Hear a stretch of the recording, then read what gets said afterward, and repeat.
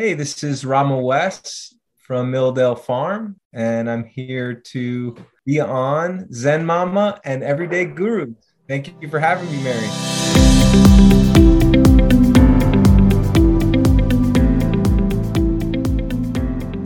Hey everyone, welcome back to the podcast. I am really so grateful to be here today with my guest and with all of you. And you keep showing up to the podcast and to build this community, which is what this beautiful soul that's on today with me is doing. He's building an incredible community at Milldale Farm and in the work that he's doing in the world. So I'm really excited to have this conversation. I don't know him super well. I know from going up to I was just at the Be True Yoga Festival at his property that we'll talk about.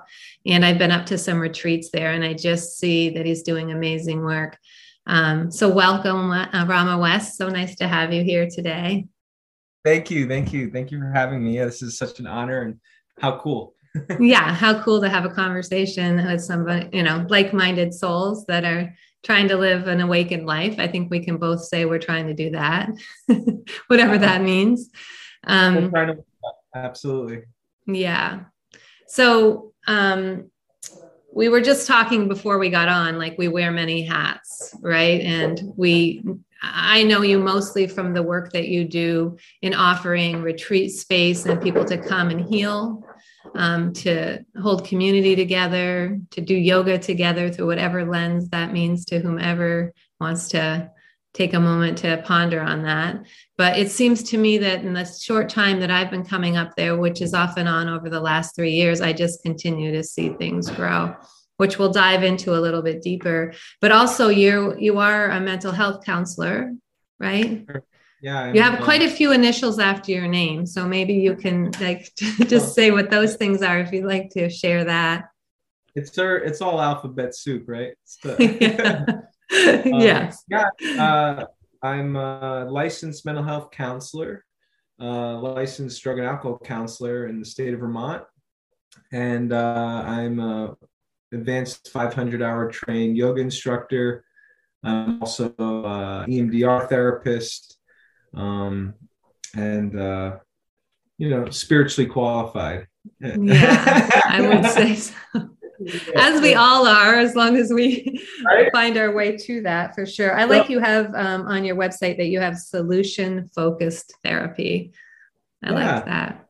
Yeah. Yeah, that's a modality that I've studied in graduate school and amongst the other eclectic styles that I follow, helping people in therapy and counseling.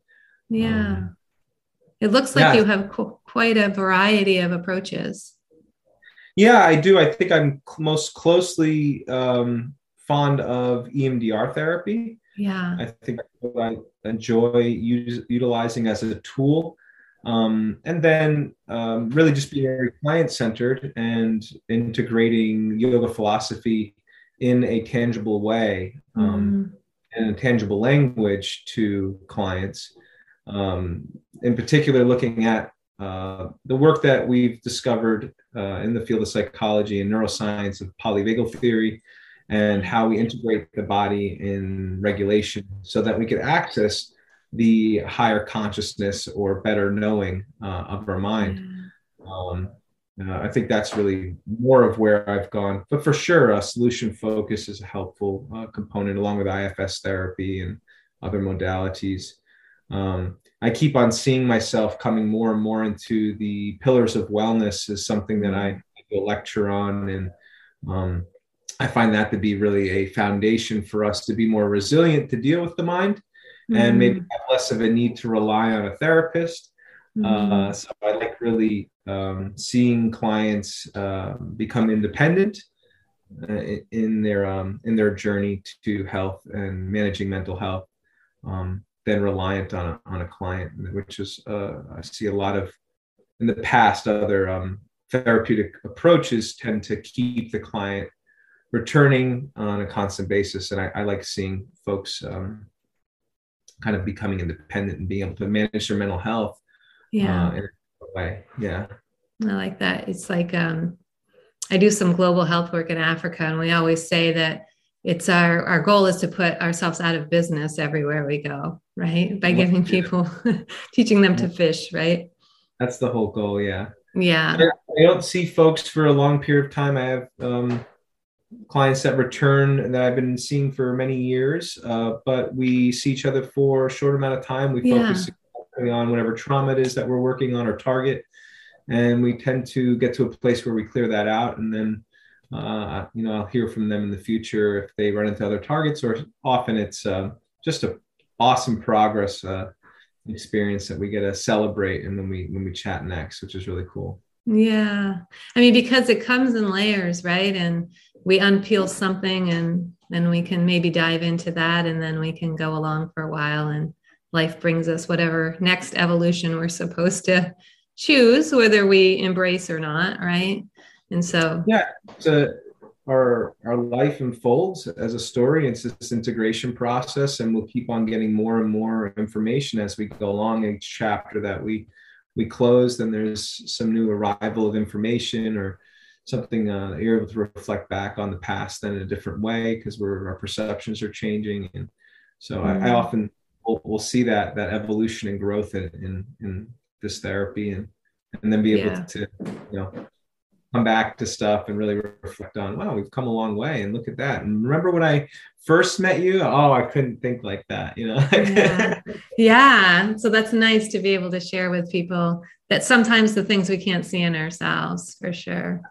I know sometimes I read over like old journal entries and I'm like, oh my gosh, I was talking about that then, but I guess every interface we have with that, we've changed, and hopefully they say like, you don't go quite as far down each time before you catch. I've really noticed that with a lot of the Western psychiatric heavy psychology approach, that it is a long-term maintenance process. It's very much promoted that we're going to keep coming back to this, and you have to constantly take, let's say, your medicine in that way. I'm thinking more along the lines of how yoga comes into psychology, and it's really a prevention model. And then additionally, it's an empowerment model that it's something that you can't forget, and that you continue to make progress individually, and that you'll come and sit with someone like me or other guides that maybe you have in your life, and then flourish on independently. I don't think the work is always done in the office. I think it's really how I apply it. So, yeah. That's beautiful. Yeah. I do work at a recovery center as a wellness director through the lens of yoga. And it is such a beautiful way to lead people home to themselves, right? Yeah. Because once they're there, like you said, it's nice to come together at times, but they can begin to learn like this incredible, intelligent earth suit that we're walking around in, right?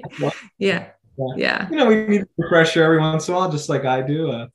I think that's even what this the Vermont Beach Tree Yoga Festival is really about. It's just a beautiful refresher for all of us to gather annually and raise the vibration and come into collective consciousness of higher consciousness. And I noticed that in July, I was really needing that, and now I feel so energized from it. Now it's pretty cool so I think there's a real shift in the vision of what we've been creating here, from moving from daily community-based work to looking at how we can make larger impacts with big events here on the farm, and such as Vermont Be True, and also upcoming Bhakti Stock. And I think that's I think this is really a big way to support the effort and get a large amount of people to commit to a short amount of time, and then go out and vibrate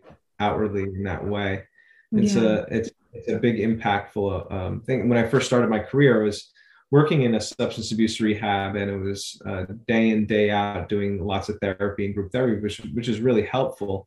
But I think there's these inspirational community experiences that really can shift us and inspire us to then impact our community outwardly after you've attended them. And the Vermont Beach Yoga Fest and Bhakti Stock are two events that are really deep in spirituality, deep in health and wellness. And I think you could do a lifetime, if not a year's worth of therapy in that weekend. I feel like it really is impactful to see other people and be able to do that other work with other people around you, and then return every year to that. It's something to really look forward to.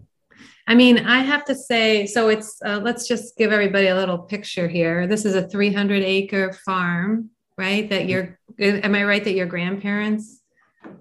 Yeah, my grandparents own the place. Yeah. They immigrated here from Austria as refugees and to the United States and started a mechanic shop in Queens. And they missed the old country and they found Vermont and said, boy, it really reminded them. They're not the first to think like that. Yeah. Then after they retired up here, I quickly moved up here to follow them. I really admire them. They're dear to me. Best friends in all past lifetimes and grandparents in this one. Oh, and since I've been supportive of them, I can't say I'm here to help them. They still tend to help me at 86 and 88. Wow. They don't make them like that anymore. Yeah. But I think I'm starting to be of help to them as they're getting older. And I think they're quite inspired by the vision that we've created here at the farm, moving out of beef cattle farm, which it was, into a holistic wellness, spiritual community and retreat. So yeah, I feel like I've gotten recent downloads in meditation, and I did a quantum hypnosis with a dear friend of mine, Kira Cryer, who where I had a deeper understanding of that. For lifetimes, I've been creating spaces to celebrate consciousness and higher consciousness, to create spaces where many experts can come together and practice this, exchange information, and then go back out refreshed, reformed, and impact the community. And that's what we're doing right now, again, in lifetime. And it's really cool to have that remembering of the direction that we're in. It's being affirmed constantly more and more as I continue to practice that I'm in the right direction, and that for sure hasn't always felt like that. But a life of service will bring you to, the attitude of service will bring you to a fulfilled life and of direction for sure. We tend to have this idea of my life is to consume things and how much of it I can consume. And this is also what happens in addiction. This is what that part of the mind wants to do. And as we've heard, the mind is a terrible master and a wonderful servant. I think through yoga practice and the understanding of what service meant and what it does to us to be of service really has sparked this whole experience here. And that it's a really cool to be able to provide such a space for folks. And I'm really grateful to all the support from the community members, to my partner, Kyla, my roommate, Sean, and my whole crew around me, because I definitely couldn't do it without all of them. And my lovely family that I'm sure a few times they've thought, what is he actually doing? What is he doing there? I think they finally are catching on and they get it. They're seeing the hundreds of people migrating here and leaving blissed out and leaving the land even cleaner and more blessed than it was when they came. So it's pretty cool.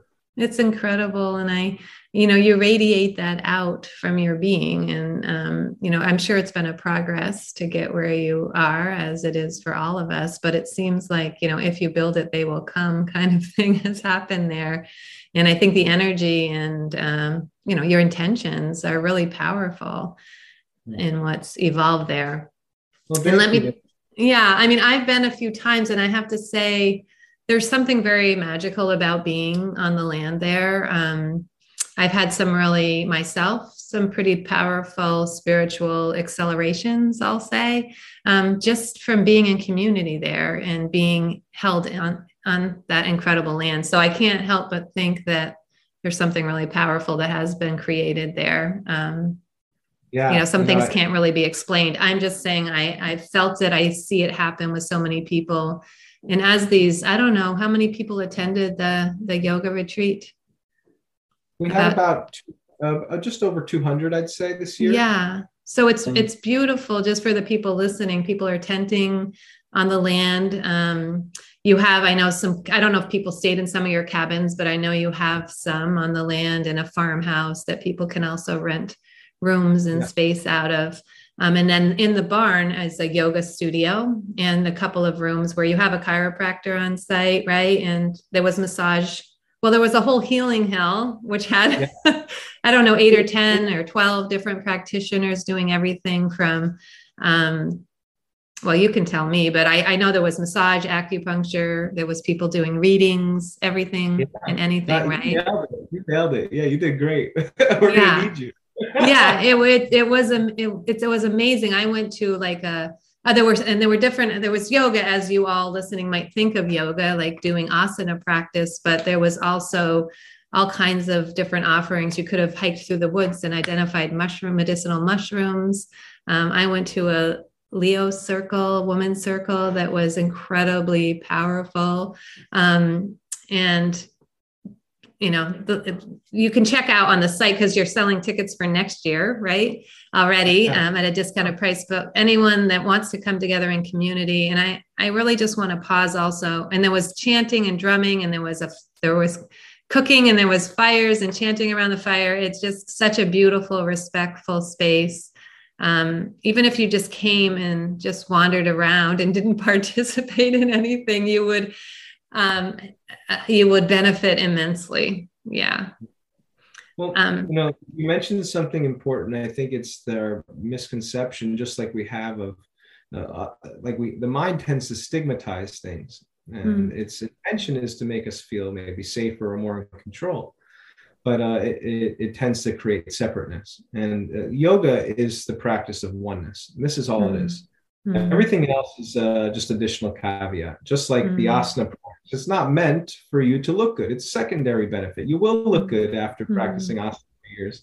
You'll be vibrant, but it's really the practice of controlling the mind. And when we soothe the body and control the mind and separate ourselves from the mind, then we can access this higher information and knowing, and be very connected to spirit, love, source, God, however you want to define it. And really, this has gotten very clear through the practice. Obviously, I was introduced through asana. I went to the Shivananda ashram and practiced there, where I did my mantra initiation and received the name Rama. But this is just, Patanjali speaks about this, that it's the practice of movement and breath is to liberate us to access control over the mind, and then obtain, if anything, moments of samadhi or enlightenment. That sounds very wow, or maybe it sounds foofy. And really, what is it doing neurologically? So this is what all neuroscience is really pointing towards now. It's in alliance with what this ancient philosophy was talking about. And through controlling our nervous system, through our breath, and through movement, not stagnation, we're able to move trauma or change perception and access cognitions in a different way. And it helps us keep the wisest part of our mind in control, our prefrontal cortex, and keep that online. And really look at stress and these attachments and how they pull us out of that part of the brain. And this is just the practice of really dismantling that and learning how to stay in your most optimal form and self, and then be involved in the world in that way. Is just a beautiful way. It's a more peaceful place, because the mind is often like a wild horse that just needs a little bit of TLC and direction, and it really loves doing what it's doing. Something that there's nothing wrong with a wild horse, but it gets itself into some challenges in this world, at least. for sure. It's not ever going to be without struggle, right? That's part of being human. But coming into that space through the lens of yoga is a really beautiful place to come. I'm just so grateful for yoga because it's really something that's helped me with mental health. I'm definitely not far removed from. If anything, I even try to share that with clients that, you're always going to have feelings of depression or times of anxiousness or emotions and sadness. The whole premise is not to remove these things. Now, these are wonderful indicators for you to return to your practice to help manage and regulate that and navigate through it. Because without those indicators, we would not really be able to understand the world and see what works or doesn't work for us, or we wouldn't be able to leave unhealthy relationships or jobs and experiences. So it's so important to be able to listen to the body and understand its message and listen to the mind, being the witness of the mind's experience, and not think that we're being, not be completely consumed by its experience. And that's what, again, yoga practice and meditation is really intended for, and what the geniuses before us, passed it down to us, so we could continue this through generations and put forth the effort of changing the world in this way. Yeah, it's incredibly powerful practice to step into, and I think that idea that you're saying of being able to hold witness a little more, like first it's cultivating that awareness, right? Like I think of that more around the lens of mindfulness, right? Gives us first the ability to begin to observe, or meditation, being able to observe our wandering mind. Yeah, the witness is present. The witness is present and is not too concerned about the future or the past, and doesn't like to dwell or ruminate. And this is what mindfulness is. The gold is right here. Yeah, I'm saying the gold is right here. And when we practice mindfulness and practices like this that help us be mindful, then we're able to see that this is the treasure. Even the Bible talks about the kingdom on earth, or the kingdom of heaven is on earth, if you follow the Lord. And it wasn't talking about necessarily, walk behind Jesus, but like practice what I'm practicing. Practice my yoga, and you're going to experience this heaven, this experience of bliss on this earth. Mm-hmm. I think that's really cool to, in my short life this far, I'm understanding that on a deep level. I feel it at times, and then I need reminders. And I'm really grateful to my community and the yoga community and people like you too that remind me to stay with my practice and continue to soften my edges and work through my traumas. And even practicing the name Rama is not for me to sit higher than anyone, but rather sit up straight. Can you speak to people that might not be aware when you're given a spiritual name like Rama? Can you talk to that and how you got that particular name? Yeah. So in the yoga tradition, there's these internal attributes that are reflected as deities. They're different. You cannot approach the philosophy the same way we see it as monotheistic or Christian God. We want to look at it as these are more like qualities of the human that have been created into characters, kind of like how we have the X-Men or other superheroes that we've idolized. So that's what they are. They're superheroes, but they're really these human parts of us. And they all resemble certain things, like Krishna is this sweetness, this dear divine love that's within us. And that's an ability that we have. Rama is this stubborn warrior that learns to soften and integrate with the divine feminine as he is the divine masculine, and practice devotion to that path of being an appropriate man. And that's I think when I was at the ashram, the Swami nailed me. I was trying to, I want to be sweet like Krishna. Rama, man. What to do? And that was the truth, and so I practiced the Rama mantra as a way to control the mind. and fill the mind with that mission. It's similar as an EMDR. It's a resource, just like I use with certain clients, their Pokemon or their Spider-Man or whatever it is, that you access that and you use it as a resource, as a lens to see and perceive the world through. And it's a wonderful practice. So I think they were onto something. And this is kind of similar to what EMDR has done. You can hear the horses right now. You can hear the horses. They're agreeing. Yeah. That's awesome. So this is my interpretation, of course. So there may be some that would disagree with me. Definitely want to honor that this is an Indian practice and deeply influenced and given by the Hindu culture. And I'm always learning from people from India and of the Hindu culture more and more about these deities and what they mean to them. And I think I just love being a student of it. But this is how it's been interpreted by me and how I've utilized it. It's something I return to, and I'm constantly still learning about. It's funny how the scripture about the story of Rama really reflects a lot of my own shit in my life. Yeah. I hate when that happens. I know that darn mirror, that mirror of our soul and our being. Yeah. Well, that's really this is one of the things I love about being in community in this way and having been able to embrace yoga in my life and the divine through that lens. And I've worked in academic medicine for years, which is really edgy, and it's really very much the opposite of having an open, kind, loving heart, which is weird, right? It's medicine. You would think that love would be the first thing. Unethical. What's that? That's not unethical, and that's poor boundaries, right? We were taught. Yeah. So it's been so much deconditioning for me to relax around being who I am, right? After having to show, we all have hats we wear and ways we show up, but for me, particularly, I'm in radiology. It's a very male-dominated field.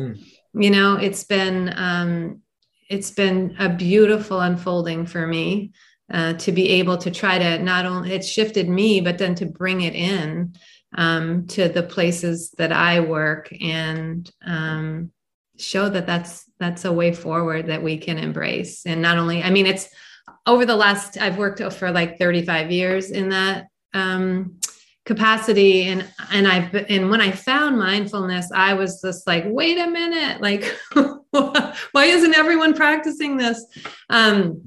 And I very much tried to bring it in and weave it in as much as possible. And it's changing. I can see the arc changing in healthcare, but that's such a hot mess. I don't even really want to get into that right now, but, I feel like I'm moving out into a different arena now, and then that's my time to do that. And that's also why my heart opens so much to see beautiful communities of people coming together.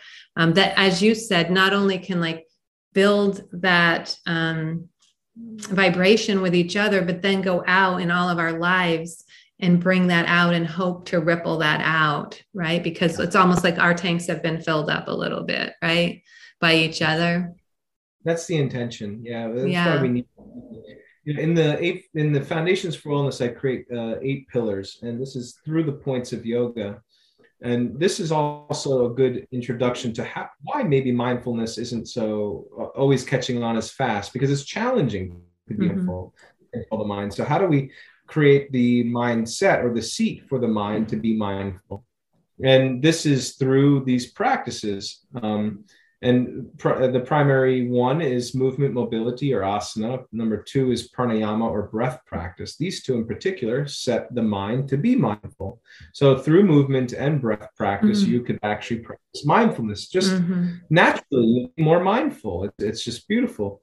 Number 3 is the resting and recovery practice. If you're fatigued, irritated, and tired, you're not letting your body have certain integration of rest and recovery, especially neurologically, like through practices like I-Rest Yoga Nidra, then you can't be mindful.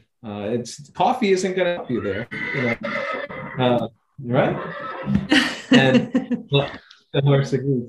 And then number 4 is the practice of diet and consumption. And this isn't just food or water, let's say, but it's also what information and how I consume information. So I want to be mindful of that. And when I have a purified mind through food, water, and information, and being more conscious of what I'm consuming there, now the mind can be more mindful. Number 5 is meditation and actually mindfulness practice, but it's number 5. You've set up yourself to get to a place of mindfulness. And after I practice mindfulness, now I can do number 6, where I can start practicing positive thinking, philosophy, and I can integrate then more of this into my life. This is kind of where even cognitive behavioral therapy and therapy actually evolve. So I don't like even starting to do therapy with somebody until we've worked through, let's say, 1 through 5, and you've learned to practice this mindfulness practice and set yourself up to be mindful. And then number 7 is the practice of self or autonomy. And you have to do this on your own. You're not going to wait for all your friends to join you, or and that tends to be what the thing is. I want company to do something. And I loved at the yoga festival this year, I saw lots of people who showed up solo and they left with friends. And that's really what it's about, because number 8 is community and relationships. So through doing this independent work, you transform your community and relationships and reintegrate into new community. And generally our community is based around our trauma. So I inherit my community. And then I say, I can't get out of these relationships. I can't break these codependent trends. When this is a pathway out of it, it's leading to mindfulness. And then also, how do I have the autonomy to reintegrate into a healthier or new community? And this is really what you experienced in a microcosm at the festival, where we're going through all these workshops fall into these categories. All the services are these forms of yoga or holistic service. For instance, massage, that falls under category 3 of rest and recovery. Wonderful practice for the cells and for the body and all these different forms. So this is kind of what we've created at our center. This is what my therapy practice has evolved into, looking at these 8 foundations and how then this helps with trauma, because the body is more prepared then to process or reprocess. Yeah, it's like you make the fertile soil, right? Or the strong foundation, right? I love that. That's really beautiful. Yeah. And then this goes into much detail. I mean, we could get into the gut health underneath. Yeah. Right? And there's all those things. All those things. We could spend an hour on that. But this is really the framework of even our chiropractor, Dr. Bonnie. She looks at, okay, when I experience someone having a spine issue, it's not, let me crack you, adjust you, and send you out. So what are you doing in these areas of your work? Our yoga practice really talks about this. Our massage therapist knows about this. So our team is really rounded in this. I love that. Framework. And now we also are introducing this. How do you integrate this into your corporate company? How do you introduce this into your school? And we've done this we've collaborated with lots of other places like schools and corporations, where this is the foundations, and how can you integrate this into your company's culture, your school's culture, and how this will help with productivity. And I definitely always hear that we don't have time for that, or we don't have the budget for it. And I mean, that's it's valid, but I think this is worthwhile investment, and you'll see that the turnaround is significant. Yeah. I think the last few years have gotten people to a different place around that, as far as, well, a lot of people are a little at loss in companies and how to, as leaders who are themselves struggling a little bit, as many people are, from a mental health perspective, or even just this idea like that we're so connected through technology, but loneliness is like at an all-time high right now. I think all these things that people are grappling with are making people realize they do need to make this the wellness of their employees, like the foundation of the culture they create, or they're beginning to understand. It's a paradigm shift for sure. Yeah. And I think a lot larger companies I've heard are really getting this, and they're investing in the health of their Yeah. But as we see in Vermont, small business really struggles, and we see a lot of burnout in small business, or let's say sectors like the education system. Yeah. The teachers and faculty are significantly burned out. The hospital system is ancient, it seems like, and it's in the hospital. We're supposed to be practicing wellness here, but I see more nurses that are burnt out and unhealthy and struggling with addiction than ever. Yeah. And I think how can we integrate, if it's not the foundations, at least holistic wellness into people's lifestyles, and we'll see them flourish and grow and be motivated and even be more invested in what they're doing, or at least shift their career and get out of their own way and not continue in that isn't serving them, or let alone not serving others because they're in the wrong place. So often we see helping practitioners that you're not using yourself. You're staying in this for the wrong reasons. I mean, I see it. The mindfulness will bring you there. When you free the mind of its attachment, you'll get there. And how do we do this? How do we control the mind? Well, this is what these past gurus and this practice of yoga has really been here for. It's what it's all about. Yeah, that's really wonderful. I really do love that. I think some people get to step into mindfulness. It's I like how your build up to it. Anyway, I think that's really very beautiful. I also wanted to acknowledge that I saw on your site that you have a couple weeks you do with youth or teens. Yes. I'm glad you brought it up. My dear friend Sean Perry has a wonderful company that I remember years ago through working with him in a children's home. We had discussed the challenges around what's happening in our youth. And he was very inspired and created We Are Hope, a nonprofit organization that brings mental health and anxiety coaching into the schools, where each student has a half hour per day with their coach that doesn't work for the school, that works only for them, just like a therapist would, or your own life coach, and helps them navigate the challenges and growing pains and pressures and stress of school. And then Sean and I were discussing, well, what happens in the summertime when these, in particular, underprivileged kids who can't go to camp, and what happens to their parents who can't, they've been relying on school to take care of their children so they could work. We have to create a camp. So Sean created this camp that is $25 a day for kids to attend. And it's here on the farm where we integrate, he has his own framework of cognitive behavioral based and trauma informed practices, like teamwork building activities and trust building activities.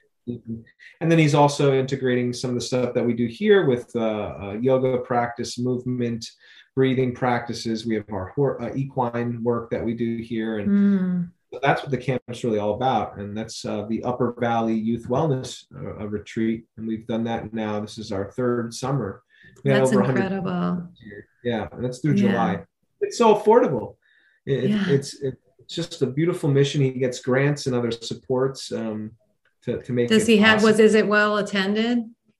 Yeah, we had 100 children there through the 3 weeks. Awesome. Very well attended, and it's a wonderful collaboration. That's, again, you can't do it all. We have the space, we have the framework, and now we're collaborating with other visionaries that are looking to do this work. And that's, again, what the Vermont Beach Tree Yoga Festival is about, or Bhakti Stock is about.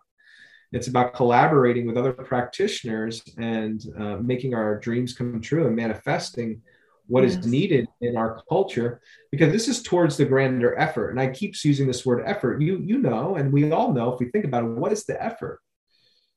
And we have different definitions of this, but this is really what it's about. It's rising consciousness. It's building peace on this planet so we can live as a healthy community. And there's a lot of separateness and suffering that's gone on, and it's going on right now. And that could, potentially there's some powers that be that are trying to support that separateness, but also, we're raising consciousness. We're increasing our numbers, and through things like this, through making it available and accessible to children, through making it available and accessible in companies, through making it available through sliding scale offerings like we do at the Vermont Beach Tree Yoga Festival. Making that we sponsor every ticket sold, we try to match. Oh, wow. And sponsor somebody to come. I think we had about 40 attendees that got sliding scale or scholarship to the. Oh, nice. That would never been able to even think that I could afford a festival. That's something privileged people do. So that's yeah, really and I think we're only touching the surface. I'd love to get more involved into other diverse communities and make a bigger impact, even inner city communities. I'd love to bring to this practice and integrate folks up here so they can enjoy the space and the space mind that the space offers.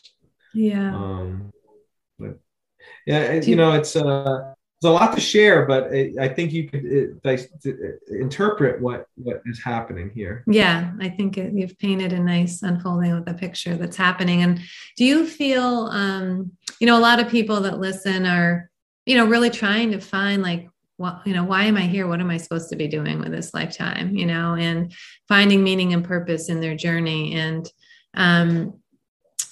do you think that there was there a jumping off point for you, or was there a point that the clarity just came, or like when you're in the lane, or that your lights aligned? I don't know, like, do you have anything to offer in that way as far as knowing when you're on course? Well, for me to answer it as if it's something permanent would be quite ego-based. I think it's rather I'm always falling off and then back into the knowing. And really, this idea of service is what it's about. When you live a life of service, it doesn't mean that I don't take a day off or I don't take care of myself. I don't go ride my mountain bike because I need to do those things. If I'm healthy and strong, then I'm going to be able to be of more service. Right. But it's looking at the lens of being of service, not through consuming. Many of us do things out of money or do things out of what I could obtain from it. And I promise you to obtain plenty of riches and sustainability through being of service and living that. So how can I live into what I love to do the most and be of an impact of service to other people? And if the world looked at it this way, we would definitely live a different lifestyle and have a culture. There's an element of trust. Do you not believe that there's an element of trust of letting go, right? And allowing.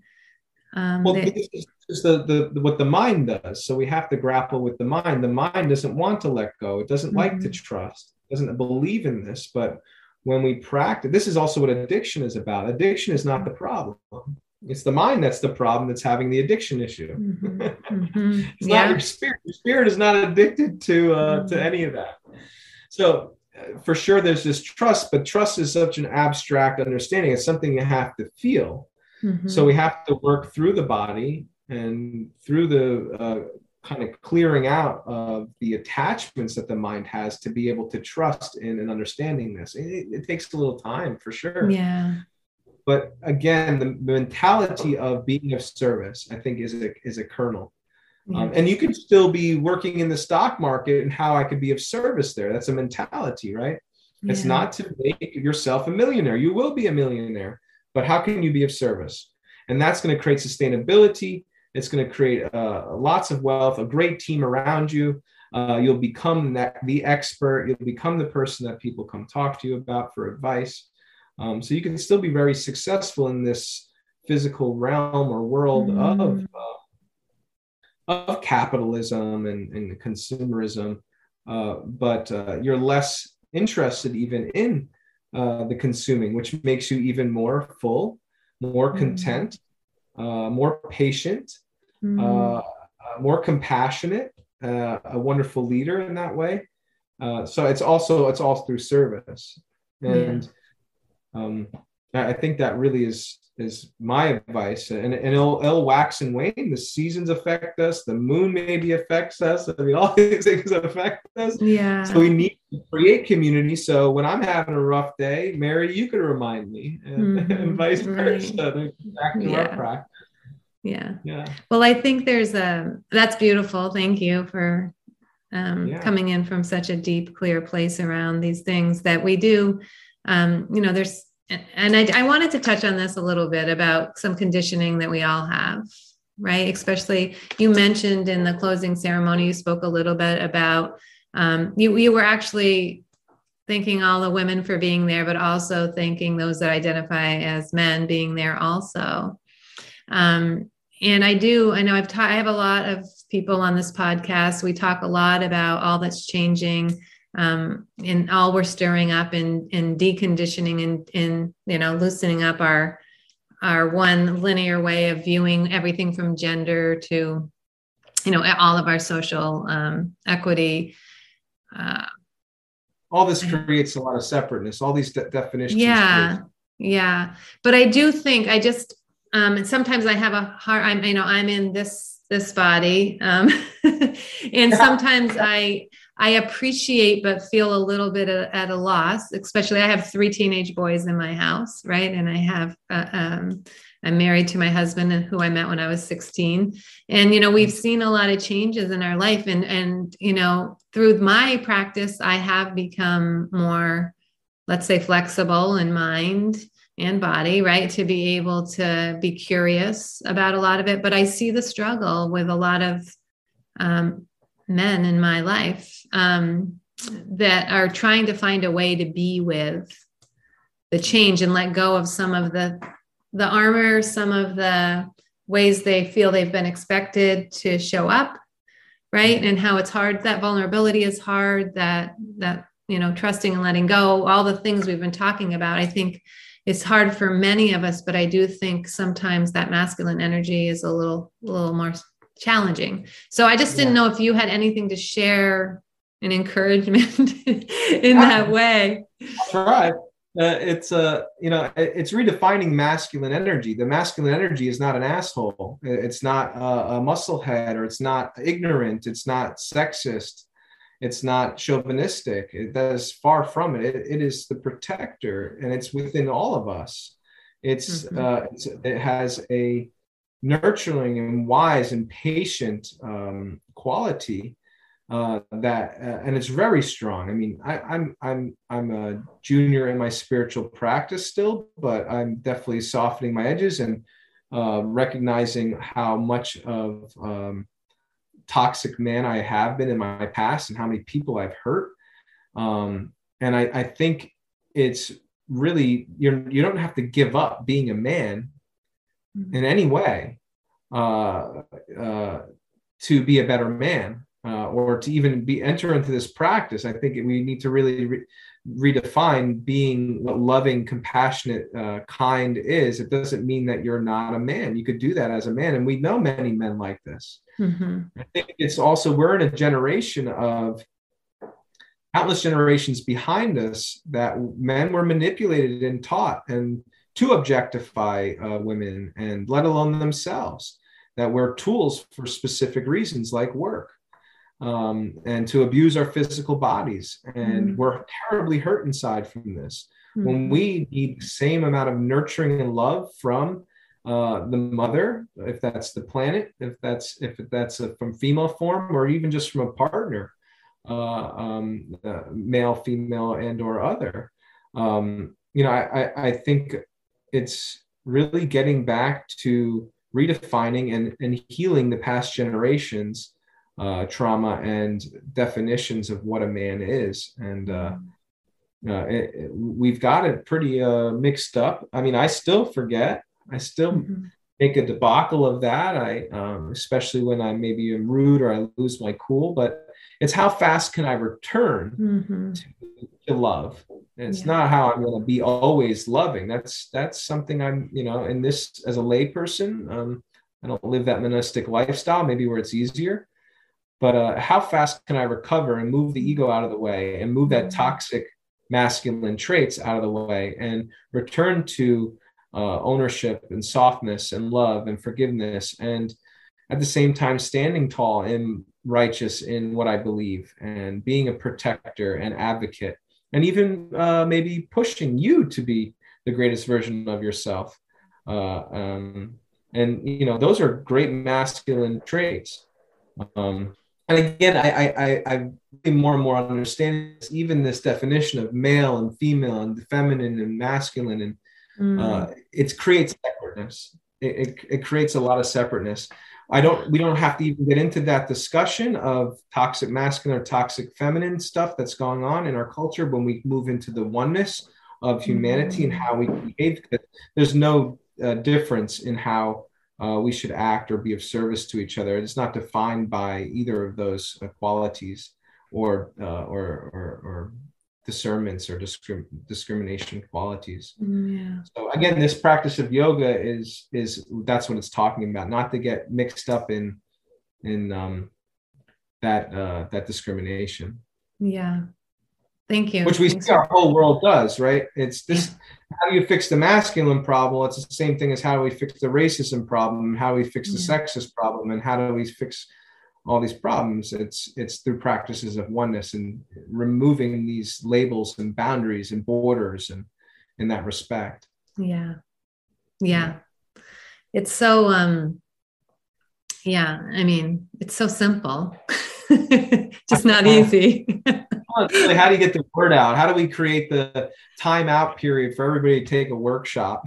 I know. Everybody, it's happening now. I know. We just keep asking people to dip their toes in the water. And, that's what right? We just plant seeds, and we have to recognize too, this body and brain, the mind is flawed. Yeah. It's an amazing creation, but it's going to make mistakes. It's far from perfect. And you can guarantee it's going to make mistakes. I'm the first one to recognize that. Yeah. And it's really, again, how fast can I come back to self or spirit and reintegrate with love? I think that's the practice. Like, how fast can I recover? And it's just like in addiction, it's a relapse is you obtaining more and more information and opportunity to return to love. And the synthesis of the practice of getting into love, it's part of it. A relapse is going to be part. It doesn't give you permission to go, I'm going to go relapse. That's a good plan, but it's really, it's a lesson. And the more and more you do this, and the more and more you're dedicated to healing yourself, the more and more those relapses will be very clear that this is not of you. It's not part of you. It's not something you need. And it's less about even the substance, and it's more about how do I control the mind, because we'll shift from substance to substance. We'll go from sex to drugs and rock and roll and avoidance and anger and all these other things. It's the mind. It's really not the mind. So again, the discrimination, just like masculine, feminine, or opiates and alcohol, and the treatment is the same. Yeah. Or, I mean, and we all fall off our surfboards. It's just different things that are pushing us off, right? I mean, I feel like relapse recovery can apply to being a human, right? Whether it's substances or just, the gut microbiome that we're talking about. I mean, and I think if we can de-escalate it and normalize it a little bit and take, people might step out from behind their shame a little more quickly. I love the commercials that I see. Do you struggle with addiction? Do you have anxiety or depression? Like, don't we all? Let's just say we all do, because then half of us are going, I don't want to admit to that. I don't have that. Like, if you don't have any challenges with mental health, then you have a mental health problem. I know. Sure. I just, when about 10 years ago, when my daughter, she became a heroin addict and our world sort of turned upside down, and the 4 children I'm raising are hers, and it's been a journey. But when it first came, I was so full of shame, I mean, she'd struggled for a while, but we didn't know what we didn't know, until she told us, and couldn't keep her life together. But the shame of, like, a good mother would not have let her daughter become a heroine, like all those things, right, came rushing in for me. And it was a while before I could really even, except I had 4 kids in tow, so I couldn't really hide what was happening.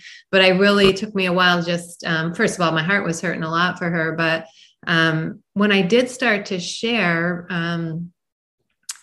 and having worked in healthcare, I was like, why are we not talking? When I realized how prevalent it was, I was like, why are we not talking about this? Like, it's like everyone knows someone, but we are all acting like it's not happening.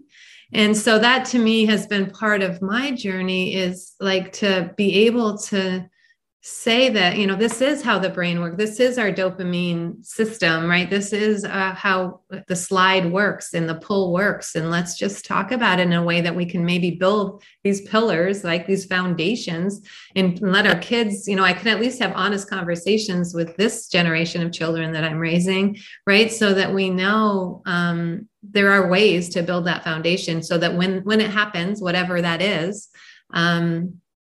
we know we have the tools, and we know it's part of being human, I can't agree with you more. And this brings up an interesting experience for me too. It's like, what was the benefit?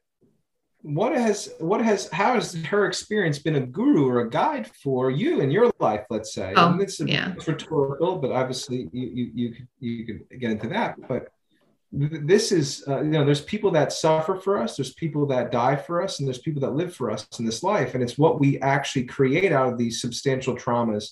And now we've removed this idea of trauma. Trauma is alleviated when we're able to redefine it. And that's in the body on the cellular level, and it's in the consciousness and in the cognitive level. So, I mean, what a wonderful opportunity that you've had in your life to raise your daughter's children. And it is probably one of the most fulfilling and challenging things you've ever gone through. But we thank your daughter for this experience, and the suffering that she's gone through has then offered also her children an enlightened perspective. And then even a grandmother that has this perspective, and then has this show or a podcast that she shares and has devoted her life to. I mean, wow. Thank you for the suffering. The suffering's here to teach us about all this. It's, the Buddhists say it's inevitable. Suffering is part of life, but they didn't mean it to be a downer. They meant it as to be a teacher, to understand that how can we create meaning from that suffering? For instance, when we lose someone, the grieving experience, what does it mean? It means you love so deeply, you love so powerfully. And it takes some help to move into that. And that's why we miss these people that we've lost, or why we feel so sad or bad towards people who are struggling with it. Well, wow. Yeah, the suffering is because you love. It's its counterpart. Yeah. To return to that is important. Yeah. Well, thank you for using that as a beautiful example. And Kelly Skinner, she's the one that said, well, that's kind of your karmic 2x4. She is great. I love Kelly. She's a hammer. What a divine spark she is. I'm so lucky to know her, and her practice reminds me always to be of service and to remember that karmic experience. Karma is not good or bad. I like that this was shared with me, and maybe there's other people that would disagree and understand karma differently, but rather it leads us to our dharma, our truth. And if we can look at that, we can make sense and meaning of a lot of challenges. And this is what we discuss a lot when we're moving through the foundations for wellness in our practice of positive thinking, and then also in the autonomy practice, that we really look at how do I create meaning. And teach that. Yeah, that's really beautiful. And it does, I guess I've shared it enough on the podcast for people that listen, but it doesn't come necessarily as we think it should, right? Like, I went kicking and screaming, believe me. This was not my plan. I broke out in handcuffs and all other sorts of things. But if that never happened to me, I remember my grandfather, I was so mad at him. I was living in an apartment of his in Queens, and I was doing graffiti, and this is where I grew up. And I was expressing myself. I look back at wow, I was really trying to express my trauma. I wasn't conscious then.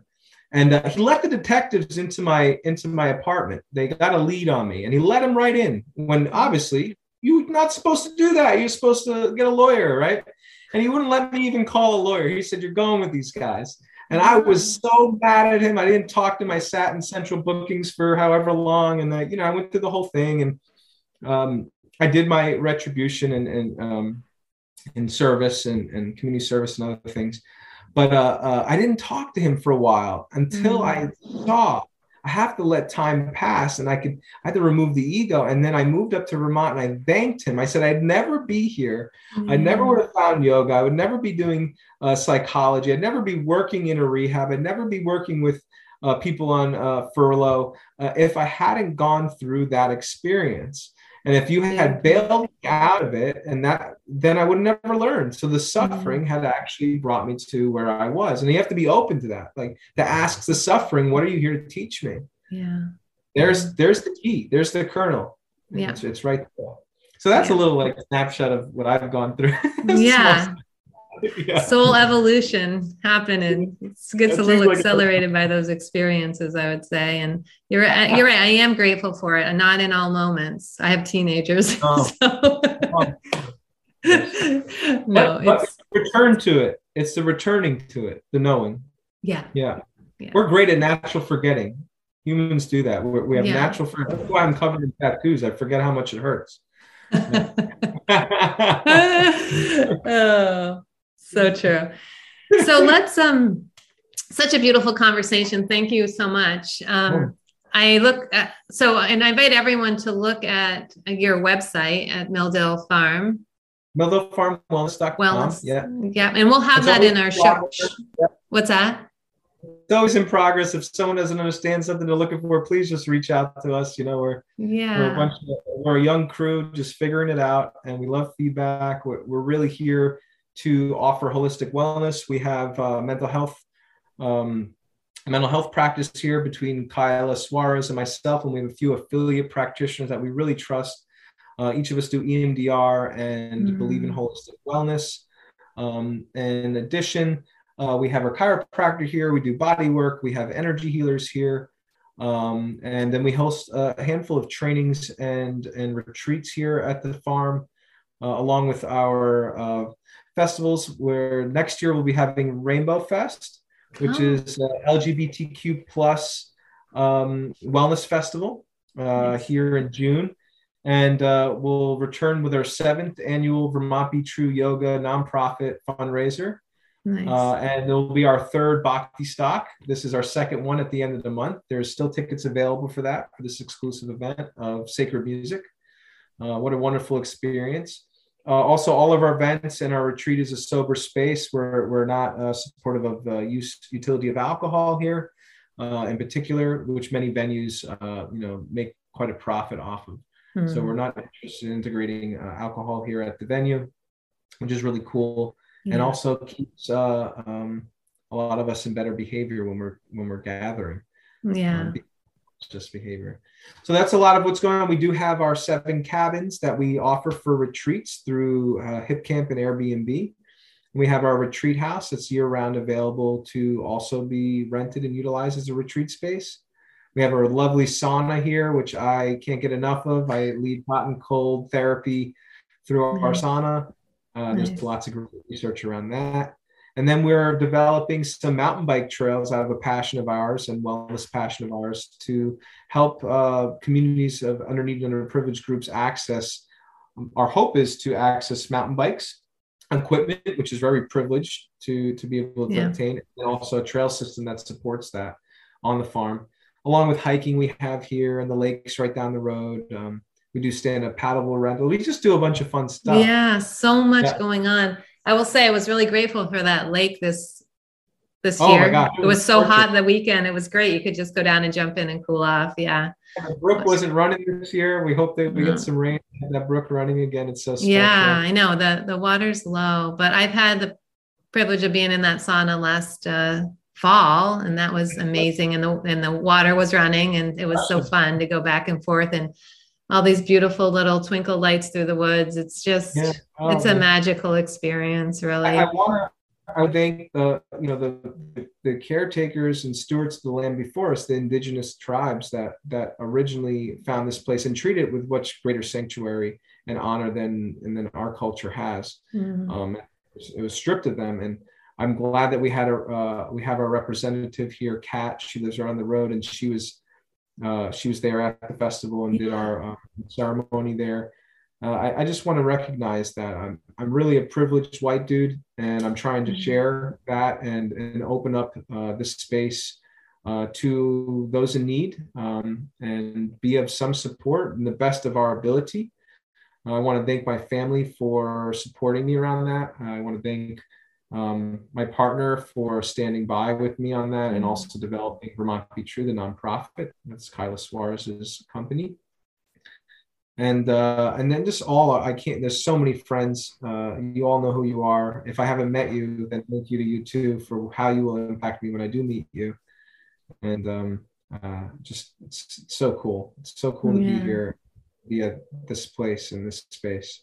So I hope to have you all visit. I hope you come back, Mary. We do. I'm coming to Bhaktistock. Yeah. Oh, awesome. Yeah. So cool. I can't wait. Like 2 weekends, and then I get to come back. So let's say that's August 25th through 28th, right? It's like starts on a Thursday through Sunday. You can come for part of it or all of it, right? Absolutely. Yeah. And you can go to the website, bhaktistock.com. Thursday night, just showing up, setting up. It's a big camp out. Friday is when the music starts up. And we go through Sunday. It's just this really unique and special event in honoring the bhakti practice of yoga, along with other sacred music. We have Sean Johnson and the Wild Lotus Band coming. We have DJ Drez and his lovely wife joining. We have returning Garish and David Newman. The real Sean Glenn is coming. He performed at the Yoga Festival. He's a phenomenal artist and dear friend of mine, along with a handful of other lovely practitioners. Kelly and the Cartels. Yes. Always rock the house here. I love to say this is one of her home festival turfs. I'm so glad to have her and her whole crew there. What a lovely bunch. Yeah, so great. We're all gathering in Richmond. It's Krishna's presentation day tomorrow. Yeah. So we're going to gather in the park in the town that Kelly and I live in anyway. Really so cool. That'll be fun.